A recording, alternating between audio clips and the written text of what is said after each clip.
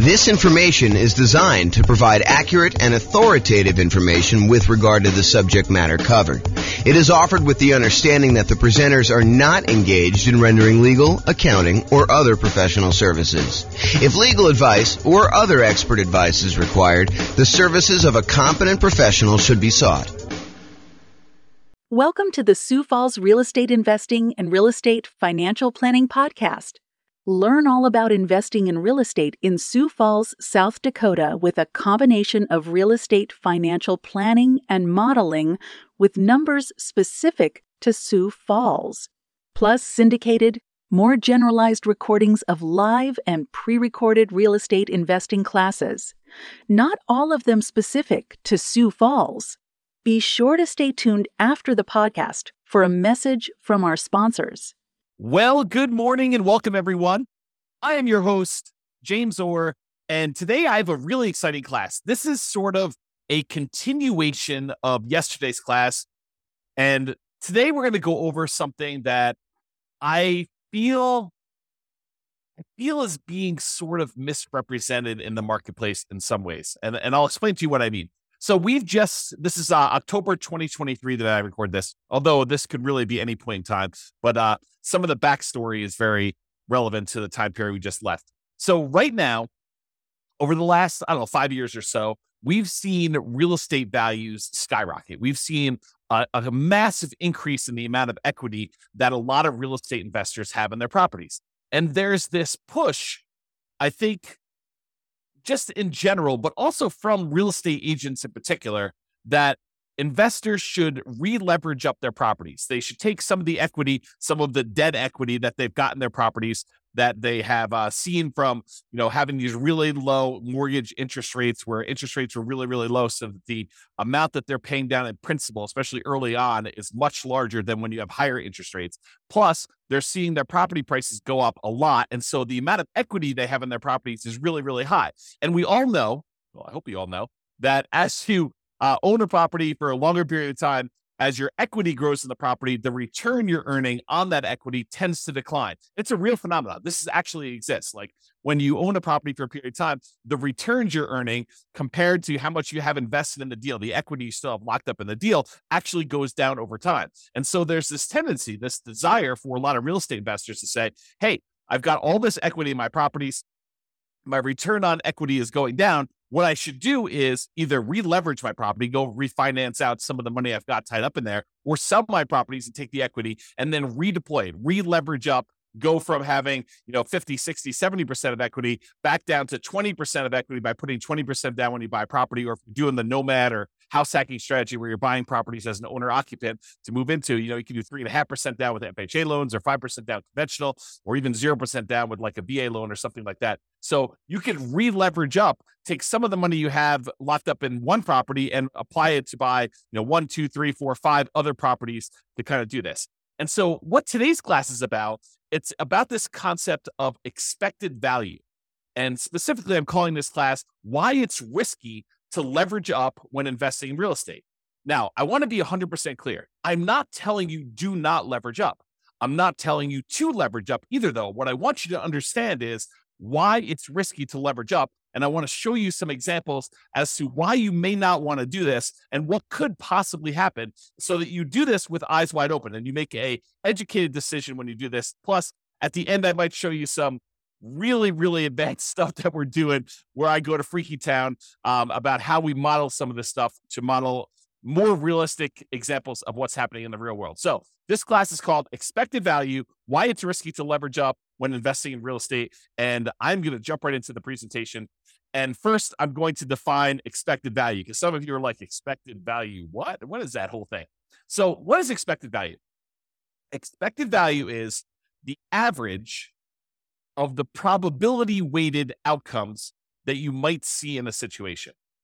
The Oxford Dictionary's definition is a predicted value of a variable like net worth or cash flow or how long it's going to take you to be financially independent, or a measure of risk like debt to income or debt to net worth, or any of these other measures that we have. It's any variable that you want to do, but it is according to Oxford Dictionary's definition, a predicted value of a variable calculated as the sum of all of the possible values each multiplied by the probability of their occurrence. And I'm going to go into some examples, but I want you to just understand like what is happening here.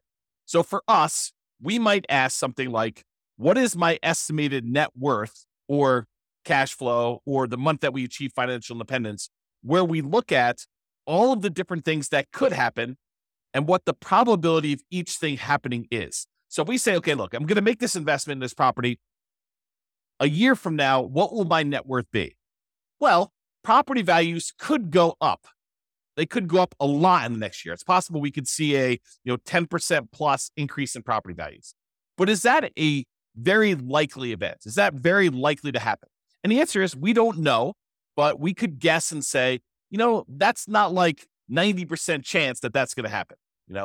We're not thinking that it's going to be a 90% probability that property values are going to go up 10%. Could it happen? Sure. Maybe it's a 10% chance. And picking these probabilities is difficult, but the idea is that you do your best. You pick like what you think could happen. Now, is it likely that property values will go up a little bit in the next year? Sure. I think that that's a reasonable assumption for a lot of folks. And so maybe you say, 40% chance that property values are going to go up in the 3 to 5% range. And then you could say, well, I also think it could be somewhere between 0 and 3% that they go up. And so you can go ahead and estimate the probability of that being whatever it is, 20% or so. But there is also a probability that property values will go down. And there's a chance that it'll go down a little bit, 0 to negative 3%. And then you could say that's about whatever it is, 20%. And then you could say there is also a chance that we will see a pretty significant decline in property values. Maybe that's a, 5 or 10% chance where it goes between -3 and -5 or -3 and -6 or -3 and -10 or whatever you decide your numbers are and what the probability is. Then the idea is you could use all of those estimates you came up with. There's a 10% chance it's going to go up 10% and a 40% chance it's going to go up, somewhere between 3 and 6% and, an X percent chance. And you could actually look at all that and you could do some basic math to determine what the average of all of those probability weighted estimates are to see what is likely for you and see what you are likely to achieve when we do that. So let's look at a really simple, I would argue overly simple or oversimplified example of why leveraging up adds risk. And I'll start with something basic, and then I'll add a little bit of complexity, and then I'll show you a lot more complexity with a very basic example of a very advanced example, but a brief example of what that is. Okay, so imagine for a second that you have a 6-sided die, regular die that you might play in Monopoly or something like that. And you're betting with a roll of the die that the property you're about to buy is going to do something. Okay, and so you're betting basically $100,000, a down payment, on the roll of the die. If the die lands on a 6, then the property you bought does really, really, really, really well, and it's worth $1 million. Your $100,000 initial investment becomes worth $1 million total. Okay, that's only if you roll a 6. If the die lands on 1, though, then you are forced into foreclosure. The market goes horribly wrong. You have to jettison the property. You have to actually give the property back to the bank. You lose the full $100,000 that you invested in the deal, and you lose your credit. You have bad credit when you do that too, okay? So if it lands on 1, then you're forced into foreclosure. You lose your entire $100,000 investment. The investment goes completely to crap, okay? But if the die lands on 2, 3, 4, or 5, not a 1, not a 6, but any of the other numbers, 2, 3, 4, or 5, then your $100,000 investment is worth $150,000. So you have a reasonable return on your investment over some period of time. It's not just like instantly, but over some period of time, it performs reasonably well over the ownership period. So the question is, should you roll the die? Should you make the investment in this house? And what is the probability weighted average of all those results? So let's look at the math. And I created this brand new spreadsheet, which I will give to you as a download. I didn't set up a link for it, so I'll have to put a link in the show notes or something like that for you to get it. But it is a expected value, a risk and reward calculator, and it doesn't actually have to be for real estate investing, although this is a really good tool for you to estimate, a really basic tool for you to estimate what is going on with your real estate stuff. So what we did is we just put into this spreadsheet what the different results were, what the value of those things would be after those results happen, and what the probability of that happening are. And then we do some calculations, and I show you what the expected value is. So I'll go walk you through it. So this is just the numbered examples of them. So you can put in as many as you want, up to 12. Of course, you can expand the spreadsheet if you need to in order to do more than 12, but I put 12 in here as kind of a placeholder to keep it neat. So number 1, property does really, really well. You roll a 6 on the die, and that in that case, you make $1 million. And the probability of that happening is 1 out of 6, or about 16.7%. And so the weighted average of that, when we do the math, is $166,667. You don't need to worry about the weighted average number, but just realize it's doing a calculation for you there. You do need to put in the value, and you do need to calculate the probability for this. So you can just put in whatever you estimate it to be. In this case, it's a die. It's 1 out of 6. So when the property does okay, you roll a 2, 3, 4, or 5 on the die, then the value becomes $150,000. So your $100,000 becomes worth $150,000 in that case. And the probability of that happening is 4 chances out of 6, or about 66.7% chance of it happening. And then the property goes horrifically bad, horribly wrong, when you roll a 1 on the die, and your $100,000 investment becomes worth 0 in that case. So the value is 0 here. And that happens 1 time out of 6. And in those cases, we do some math on that, and we determine that the expected value of you placing a $100,000 bet on a roll of the die, in other words, putting $100,000 down payment, buying an investment property where these are the only 3 options, although they're not weighted equally, then that probability, the expected value, the probability weighted value of this particular bet you're making is $266,666.67. So in this case, if you could run this, if you had 1 million parallel lives to run, then on average, you would earn $666.67. Wow, it's a mouthful. On average of all those. Now, here's what's crazy about this is there are times if you roll the 6 on the die when you do really, really well, you make $1 million, you look like a stud, and you start telling people about all the different special skills you have of rolling a die and how amazing you are at rolling a 6. And yeah, I did that. My $100,000 investment now became $1 million, and you look like a superstar. But really, it was a roll of the die to a great extent. Now, you chose to roll the die. You chose to put the $100,000 in. And this is a parallel to like investing in real life. Like some of the things are out of our control. We don't know how the general economy will do. We can kind of make some predictions about that. But historically, we're really bad about making predictions about how things like this occur. Okay.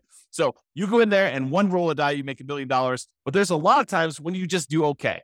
You put $100,000 in over a period of time, several years or whatever, your $100,000 is worth $150,000. And that's the majority of the time. But what if in one of your lives, your $100,000 investment was the time when everything went to crap and it went to 0? You don't feel so good about that. And unless you have another $100,000 sitting right behind you where you can take that and redeploy it and make another investment right afterward in order to do this, the chance of you having that another $100,000 is relatively low for most people.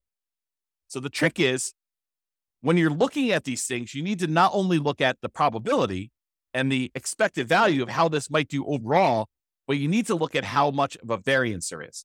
In one case, you make $1 million. That's 1 out of 6 chance. In one case, you make $0 or you lose all of your money, and that's a 1 in 6 chance. But there's a huge middle where 2/3 of the time, you are actually only going to make $150,000 on that particular investment.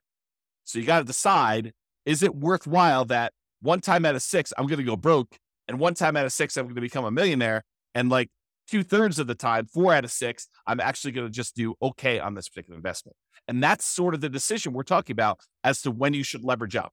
So let me talk to you about this example.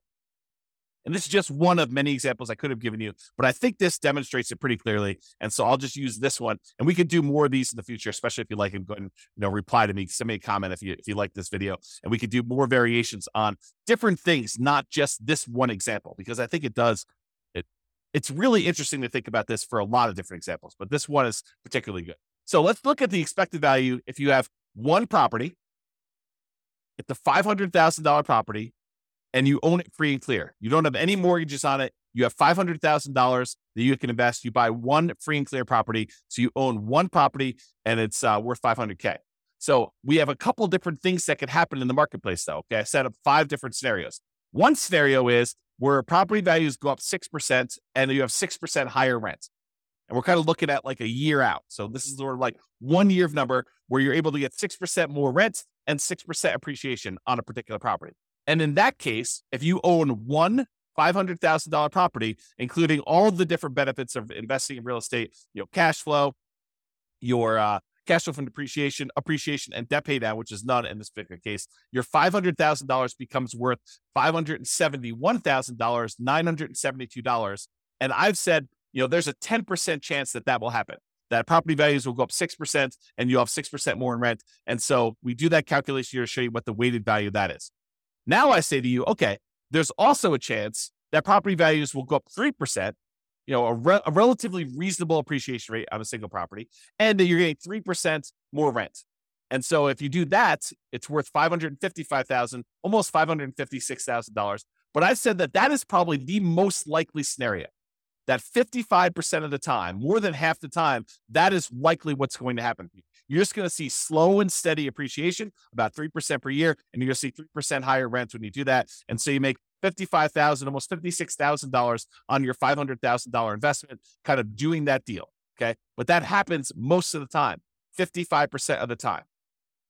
There's another scenario where you see no appreciation. Your property that you bought for $500, a year later is still worth $500, and you don't see any premium or any discount on rent. It's flat. So no rent appreciation and no appreciation on that property. And in that case, your $500,000 property made you about $39,514. So you have about round up a little bit, about $540,000 doing that. And I think there's about a 20% chance of that happening, where because of the market conditions, prices were way up over the last bunch of years. Interest rates are at 8%. And so we're saying, look, instead of property values going up, they're not going down, but they're not going up either. They're sort of just going to hold their own, and they're going to stay there for a year. And so we have about a 20% chance, or a 1 in 5 chance that is going to happen. Now, I also think that there's a chance we're going to see a price decline, that property values will go down by 3%, and that we will have 3% lower rent. And if that's the case, you're only going to make $23,285 by buying this $500,000 rental property. And I'm assuming that's going to happen about 10% of the time. So there's a 10% chance that instead of property values going up or staying the same, that they actually go down, and rents are a little bit less than what you thought they were going to be as well, by about 3%. And then finally, I said that happens 10% of the time, if I didn't say that. And then finally, I think there's a chance, might be a small chance, but there's a chance we're going to see a pretty significant decline, a negative 6% appreciation rate and lower rent, about 6% lower rent in that particular property. And in that case, you only made $7,055 on that particular property, because you still have a little bit of debt pay down, you still have some tax benefits. So even though the property value went down, you still were profitable on the property. It was just a really small amount of profit. So your $500,000 property, the overall assets that you have now are about $507,055. And I think there's about a 5% chance that is going to happen, or about 1 chance in 20 that you're going to see that decline. Now, if we take all the values I just told you and we multiply them by their probability, we can figure out what the weighted average is, or what the weighted value is, and then we can calculate expected value. You don't need to know the math. The spreadsheet does it for you. But the expected value, if you're making a $500,000 investment now, is about $548,439.90. So when you look at this, you're like, okay, that's great. I make a $500,000 investment, even with taking into account that the market could go down, I'm still going to make about $548,439 if I had an infinite number of lifetimes to run this in parallel, and an infinite number of universes where this could possibly happen. This is what my result is. And when you look at this, you think to yourself, okay, if things went really, really well, I would love to take my $500,000 investment and make it $571 in about a year.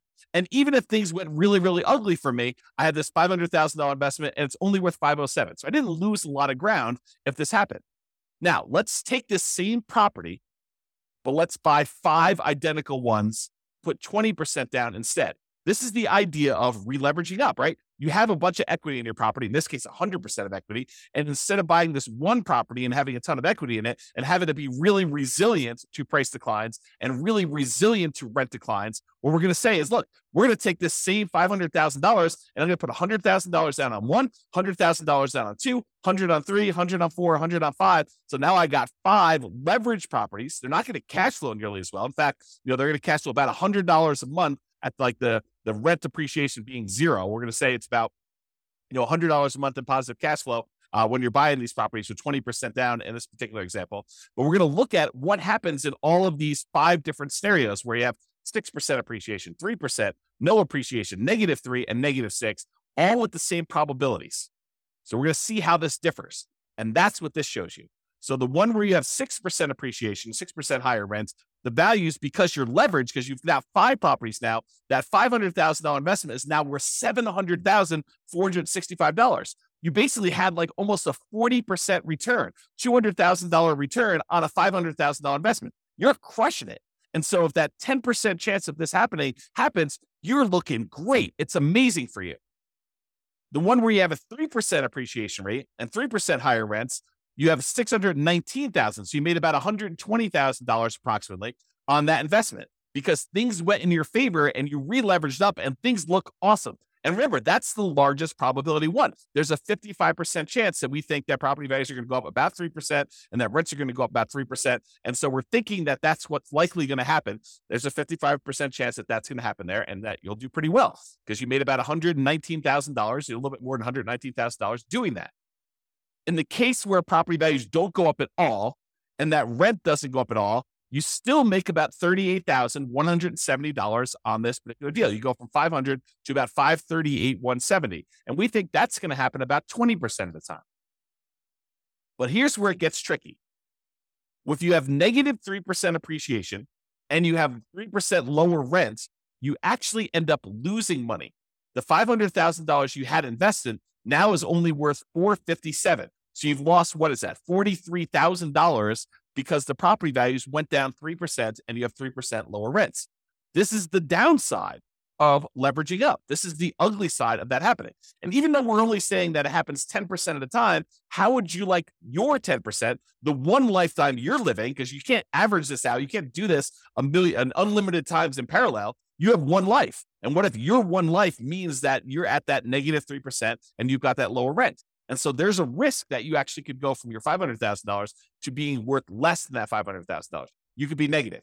And yes, I do understand that, you give this enough time, it may recover and all that other stuff. I totally understand that. And I agree. The longer you hold real estate, the less risky it tends to be because over a very long period of time, real estate tends to appreciate about that slow and steady 3% per year. Rents tend to go up about the same as inflation, about 3% per year. And that you end up paying down the loan over time and that gets better. So I do get that the longer you hold this, the less risk you have, but I want you to understand where this extra risk comes from and how it actually plays out when you look at this expected value concept. The final one, negative 6% appreciation and 6% lower rent, and that $500,000 that you had invested is now only worth $375,000. So you lost about $124,000 and change by having the property values go down, where before, the worst case scenario had you gain $7,000 because you only owned one property and it was free and clear. Now property values dip a little bit, you're down $120,000. Now you're starting to grow from there. And even though that only happens 5% of the time, it is calculated in here. So even though our expected value is higher, before it was $548,000, now it's $582,000 because you're leveraged and it's more likely, we believe, it's more likely probabilistically that the property value is going to increase, that rents are going to increase, and that's likely the future. You also have situations where it's less. So it was $548, now it's $582,803.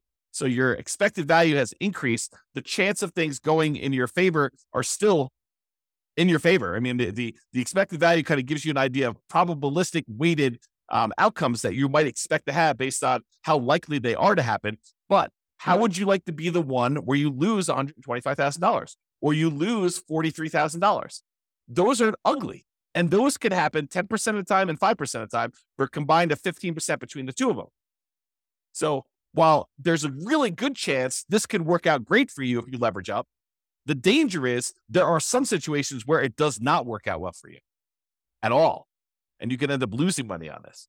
So that's sort of the idea as to why you might want to think twice about leveraging up or the risks associated with leveraging up in real estate. So I just have some notes in here. Let me make sure I covered these. So when you increase leverage, there's a chance that with a reasonable drop in price or rent, you end up losing part of your initial investment. So if we go from that one free and clear property to 20% down, fully leveraged property, leveraged investment properties, there is a chance that you lose money if the property values decline a little bit. So think about that before you take all this money and re-leverage up. There's also a chance you do a lot better than you would without re-leveraging up. So the upside is greater, but there also is a dark side, a downside to this happening, which I want you to be aware of. And again, like I said at the beginning, I'm not telling you to leverage up and I'm not telling you not to leverage up. I just want you to understand what the pros and cons are and what the risks are associated with this and why it does add risk for you to decide to leverage up on your properties. Okay. So estimating probabilities. What can be difficult is correctly, reasonably estimating probabilities, especially when you're a newer real estate investor and you don't know what is normal. I spend a lot of time talking to you about like the assumptions we use when we're doing deal analysis and things like that. And it's based on long-term history. I mean, there's a tendency in a market very close to where I live for people to use 6% appreciation on properties when they're doing their deal analysis. And some people come to me like, James, so-and-so uses 6% when they do their deal analysis. And it's based on, the fact that that particular city has seen, 6% appreciation, depending on how they calculate it, it could be that, over the last, whatever, X number of years. As I say, why are you using 3%? Because I'm conservative. That's why. Because my number is based on the overall nationwide average over, I forget the exact number, but it's like 80 plus years or 100 years. I forget the exact number on that. But it's over a very long period of time. I'm using the Case-Shiller number to show what the appreciation rate is over a very long period of time. It's 3%. Okay. And the inflation rate is about 3.1. And so inflation and appreciation are about the same. Okay. So property values tended to keep pace with inflation. It's one of the arguments some people use as to why you shouldn't invest in real estate. Real estate just barely keeps pace with inflation. Why would you go and invest in that? Because it keeps pace with inflation and we can leverage it. So even though we're seeing a 3% increase that's keeping pace with inflation, we may only have 20% invested in. So we're getting 5 times that or 15% return, 5 times 3% per year, 15% return, and inflation is only 3%. So we're gaining 12% a year on inflation. That's why we invest in real estate. One of the reasons. Okay. So people will argue, I don't want to invest in real estate because it just keeps pace with inflation. Yeah, that's awesome. That's great. Okay. So when some people say to you, hey, look, real estate in my market historically over the last 5 years has appreciated 8%. I should use 8% in my appreciation number in my spreadsheet analysis. I don't think so. I think that's a little optimistic. I do not encourage you to do that. And so coming up with these numbers to use is really, really difficult. Like what you should use for values is really difficult. And additionally, coming up with what probability, what the chances are of that happening are also very, very difficult to do, especially when you're new.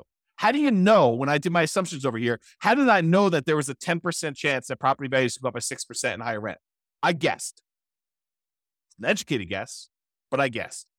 It says about 1 year out of 10, property values are going to go up 6% or so, and you're going to see 6% higher rents. Is it possible that I'm wrong with that number? Sure. Is it possible it's 1%? Sure. Is it possible it's 20%? Probably not. Probably not. That would mean that every 5 years that we're seeing property values go up by that much. Maybe in some markets, but overall, I don't think so.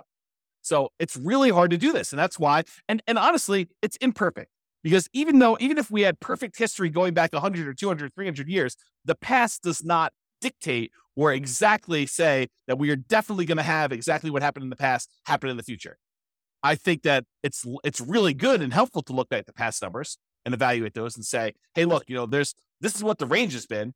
It's possible we could see a 99% increase in property values in a single year. We've not seen that historically, but the highest we've seen is whatever it is in your marketplace, 14% or 9% or 8%. But could it be 99? Sure. Then it's great. It's a bonus, right? Could it be negative 99? Sure. Is it unlikely? Yeah. I mean, the biggest decline we've seen is whatever. You go look at your history and you find out what that is, and you figure out how frequently that happens. Sort of like what I did with our mortgage interest rate confidence meter. When people say, I think I'll be able to get 3% interest rates forever. I'm like, I don't think so. Historically, they're only about 2% of the time. Looking at back data as to what mortgage interest rates were, we only saw, 3% mortgage interest rate about 2% of the time. So for you to think that you're going to be able to get 3% in the future for the next 10, 15, 20 years while you're acquiring properties, it's silly. I mean, I think that's an unrealistic expectation. Okay. So when you're looking at these things, it's really hard to estimate these probabilities, but I think you do the best you can and you update it over time. You're like, look, I really think that this is unlikely, or I think that this is more likely. And we have this recency bias where we think that what has happened recently is more likely to happen in the future. And I think there's a little bit of truth to that. It's easier to go to 4.5% interest rates when we're at 5, and they've been between 4 and 5 for the last 5 years. But does that say that we can't do 18? No, we've seen 18% interest rates. Okay. But there's a recency bias, but don't be fooled into thinking that because they've always been between 3 and 5, that they will always be between 3 and 5. That is not the case. Okay. Now, this is not a perfect solution, but one imperfect alternative is to estimate a reasonable range of what appreciation might be, rent appreciation might be, mortgage interest rates might be, stock market rates of return might be, inflation, and estimate like what they might do, and then apply all those things combined. So imagine modeling your portfolio, and you say, look, okay, I've got whatever it is, $50,000 now, and I plan on buying a property as soon as I can save up a down payment. Then I plan on buying another one. I'll continue saving at this current rate plus whatever I'm making from the property, and I'll save up and I'll buy another property after that, and I'll buy another property after that as soon as I save up down payment, and I'll buy properties as quickly as I can until I get to 10. Then when I get to 10, I will hold on to them until the property values increase enough and I pay down the loans enough where I could sell off a certain number of them, pay off the remaining properties that I have, and actually live on the cash flow, have the cash flow for the properties that are paid off be enough to support me as being financially independent at some point in the future. That's my plan. My plan is to acquire property. Maybe I'm doing nomad. I'm put 5% down in order to do these. I'm going to do a number of nomads that I can get. I'll get to 10, and then I do that. And you say to yourself, okay, how do I estimate the probabilities of all this, James? Like, how do I think about this? Well, I think you take each part. You say, okay, appreciation. Well, appreciation historically has been around 3, but there have been some years when we've seen, 6, 7, 8, 9, 10%. And there's some years where we've seen negative 1, 2, 3, 4, 5%. So you kind of do this distribution to say, okay, appreciation is probably about 3% on average, but sometimes it can be much higher. Sometimes it can be much less. Same thing with rent appreciation. Could be higher than 3, could be less than 3, but it's usually right around that 3% range over a long-term, period of time. Mortgage interest rates, we'll use what we have today, but, interest rates can go up, quarter point, eighth of a point each month. And so we'll kind of use that. We'll have it snake around. Sometimes it can go up a lot in a row. Sometimes it'll go down. It's never going to go below, the lowest we've ever seen it is, 2.2%, 2.25%, 2.5%, something like that. So we'll never let it go below that, but we'll kind of set this range of what interest rates can do, and we'll have those be random. Stock market, similar idea. We'll say, look, the average has been about 8%. There's sometimes we've seen 27% a year. Sometimes we've seen negative 27% a year. And so we'll go ahead and do these ranges, but most of the time it's going to be right around that 7, 8, 9%, somewhere in there. And then we might say the same thing with inflation. Inflation can be around 3. Sometimes we see it kind of go up to 4, 5, 6, 7, 8 recently. Sometimes it's down to negative, 2, 0, 1, and maybe it's less likely to be negative. We can kind of set those probabilities. Then we take all of those and we apply them to our strategy of buying properties. And we do this analysis using software like the Real Estate Financial Planner, which allows us to do this crazy stuff where we model all this. Now, this is not a class on that particular stuff, but that's typically what I do when I do this type of modeling in the Real Estate Financial Planner software. I will go take like the stock market rate of return, and I'll say, I want it to be around an average of 8. In this case, it's about 7.8. Sometimes it's as low as negative 15% in a year. Sometimes it's as high as 30% a year. But on average, it's around this 8%. And most of the time, it's in this kind of like core 0 to 15% return, with some years being better than others and so like that. And then each month that we do our analysis, we run this 1,000 times. And we say, this is the random range of what stock markets do. And then we look at how likely things are to be that way. Same thing with property appreciation. We say, look, the average is around 3. So it's right around here. Sometimes it's as low as negative 6 in a year. Sometimes it's as high as positive 12. And we can look at these numbers where it's mostly in this 0 to 6% range. That happens most of the time. But sometimes we have these outliers. And we can use this to analyze each individual property separately, or all properties as a whole, where they all go up together or they all go independently. Because sometimes some markets do better than others. And if you've got them spread out, some neighborhoods do better than others. Whatever you want to do, we can do all that. And then we get these results like this, where we could show you the range of values. This is that variance. Remember before on this spreadsheet, I showed you could be as good as, 507. Could be as good as 571,000, but it could be as bad as 507. And then the one where we had 5 properties could be as good as 700,000, but it could be as bad as 375, starting with 500. We do that same idea when we do that analysis with all the variables, so we can see there's a range. It could be as bad as 750,000 in this range. It could be as good as $2 million. The expected value of it is around 1.2. And I showed you the 25th and the 75th percentile. It shows you that about 25% of the time it's going to be around $1 million, and about 75% of the time it's going to be less than 1.4 or whatever that is. And so we can see this range of values and how the entire investment portfolio will do in terms of net worth and cash flow and time to financial independence and all that stuff. And then what we really can do is we could say, look, I'm comparing two strategies. I want to know what's going to be riskier for me, what's going to have the widest range of variance, what's going to be the one where I am most likely to succeed, but also it gives me a good chance of achieving my goals. And we can compare the two. So for example, in one case here, I'm buying 20% down rentals. In the other case, I'm buying 5% down Nomad rentals. And you can see the Nomad one gives you a lot more upside, a lot higher expected value. That's this dotted line here. Your expected value doing Nomad is like 2.2 versus an expected value of, let's see, whatever this is, about 1.2 if you do 20% down rentals. And the downside is not as bad. I mean, look, the difference between the worst case scenario, your like worst run putting 20% down is about the same as your worst run when you do the Nomad strategy. But the Nomad strategy, the best run for 20% down is about 2 million. The best run for the Nomad strategy is about 4.5 million.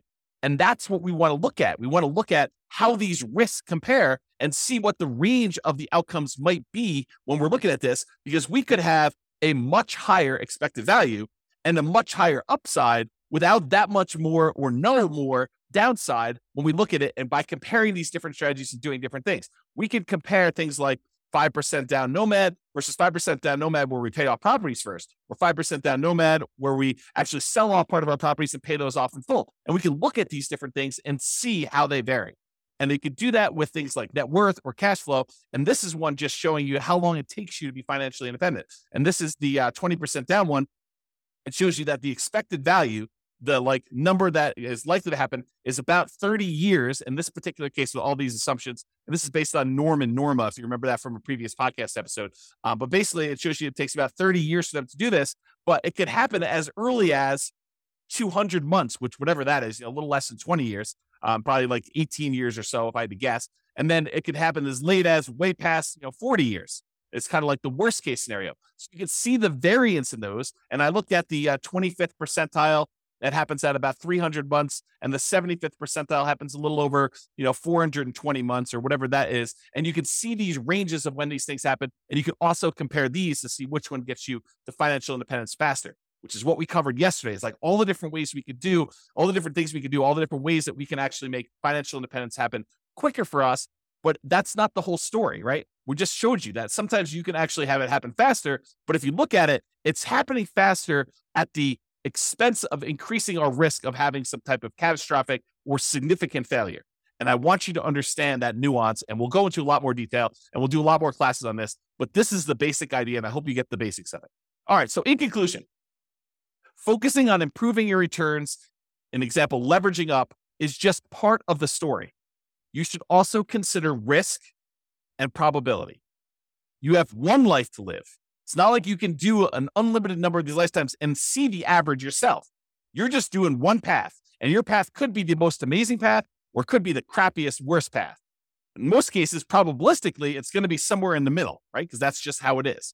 You can't try an unlimited number of times. You can only try one time. And even if you have money behind you, you can only try one time, and then you got to see what the results are. Then you got to take the money you had kind of set aside and try again. But I mean, if you want to try this, if your chance of success is really, really large, but it only happens very rarely, you don't want to keep doing that because you may run out of time. You may only have 100 years plus or minus to live. So if it takes you 10 years to kind of see these results to do that, you can't try 100 times. So you want to increase the probability of your success and eliminate or decrease the number of times you have bad, devastating, gets you out of the game sort of outcomes when you do that. So you should consider probability of success and the variance you might expect to see in your results when you do this. All right, that's all I got for you. I hope you enjoyed this class. This has been James Orr. Have a great day, everybody. Bye-bye for now. With home prices up, mortgage interest rates up, and rents up, but not quite enough to counteract the higher prices and interest rates. Cash flow on rental properties in Sioux Falls is harder than ever. Book a call with the Real Estate Financial Planner to apply our proprietary 88 strategies to improve cash flow on your rentals. See the show notes for a link to schedule your call and improve your cash flow today. If you're a real estate agent, lender, or professional in Sioux Falls that wants to help our real estate investor listeners, consider reaching out to learn about collaboration opportunities with this podcast. We'd love to add more value to our listeners by having you assist our investors buy, sell, and finance their real estate investments. See the show notes to schedule a call to discuss collaboration opportunities.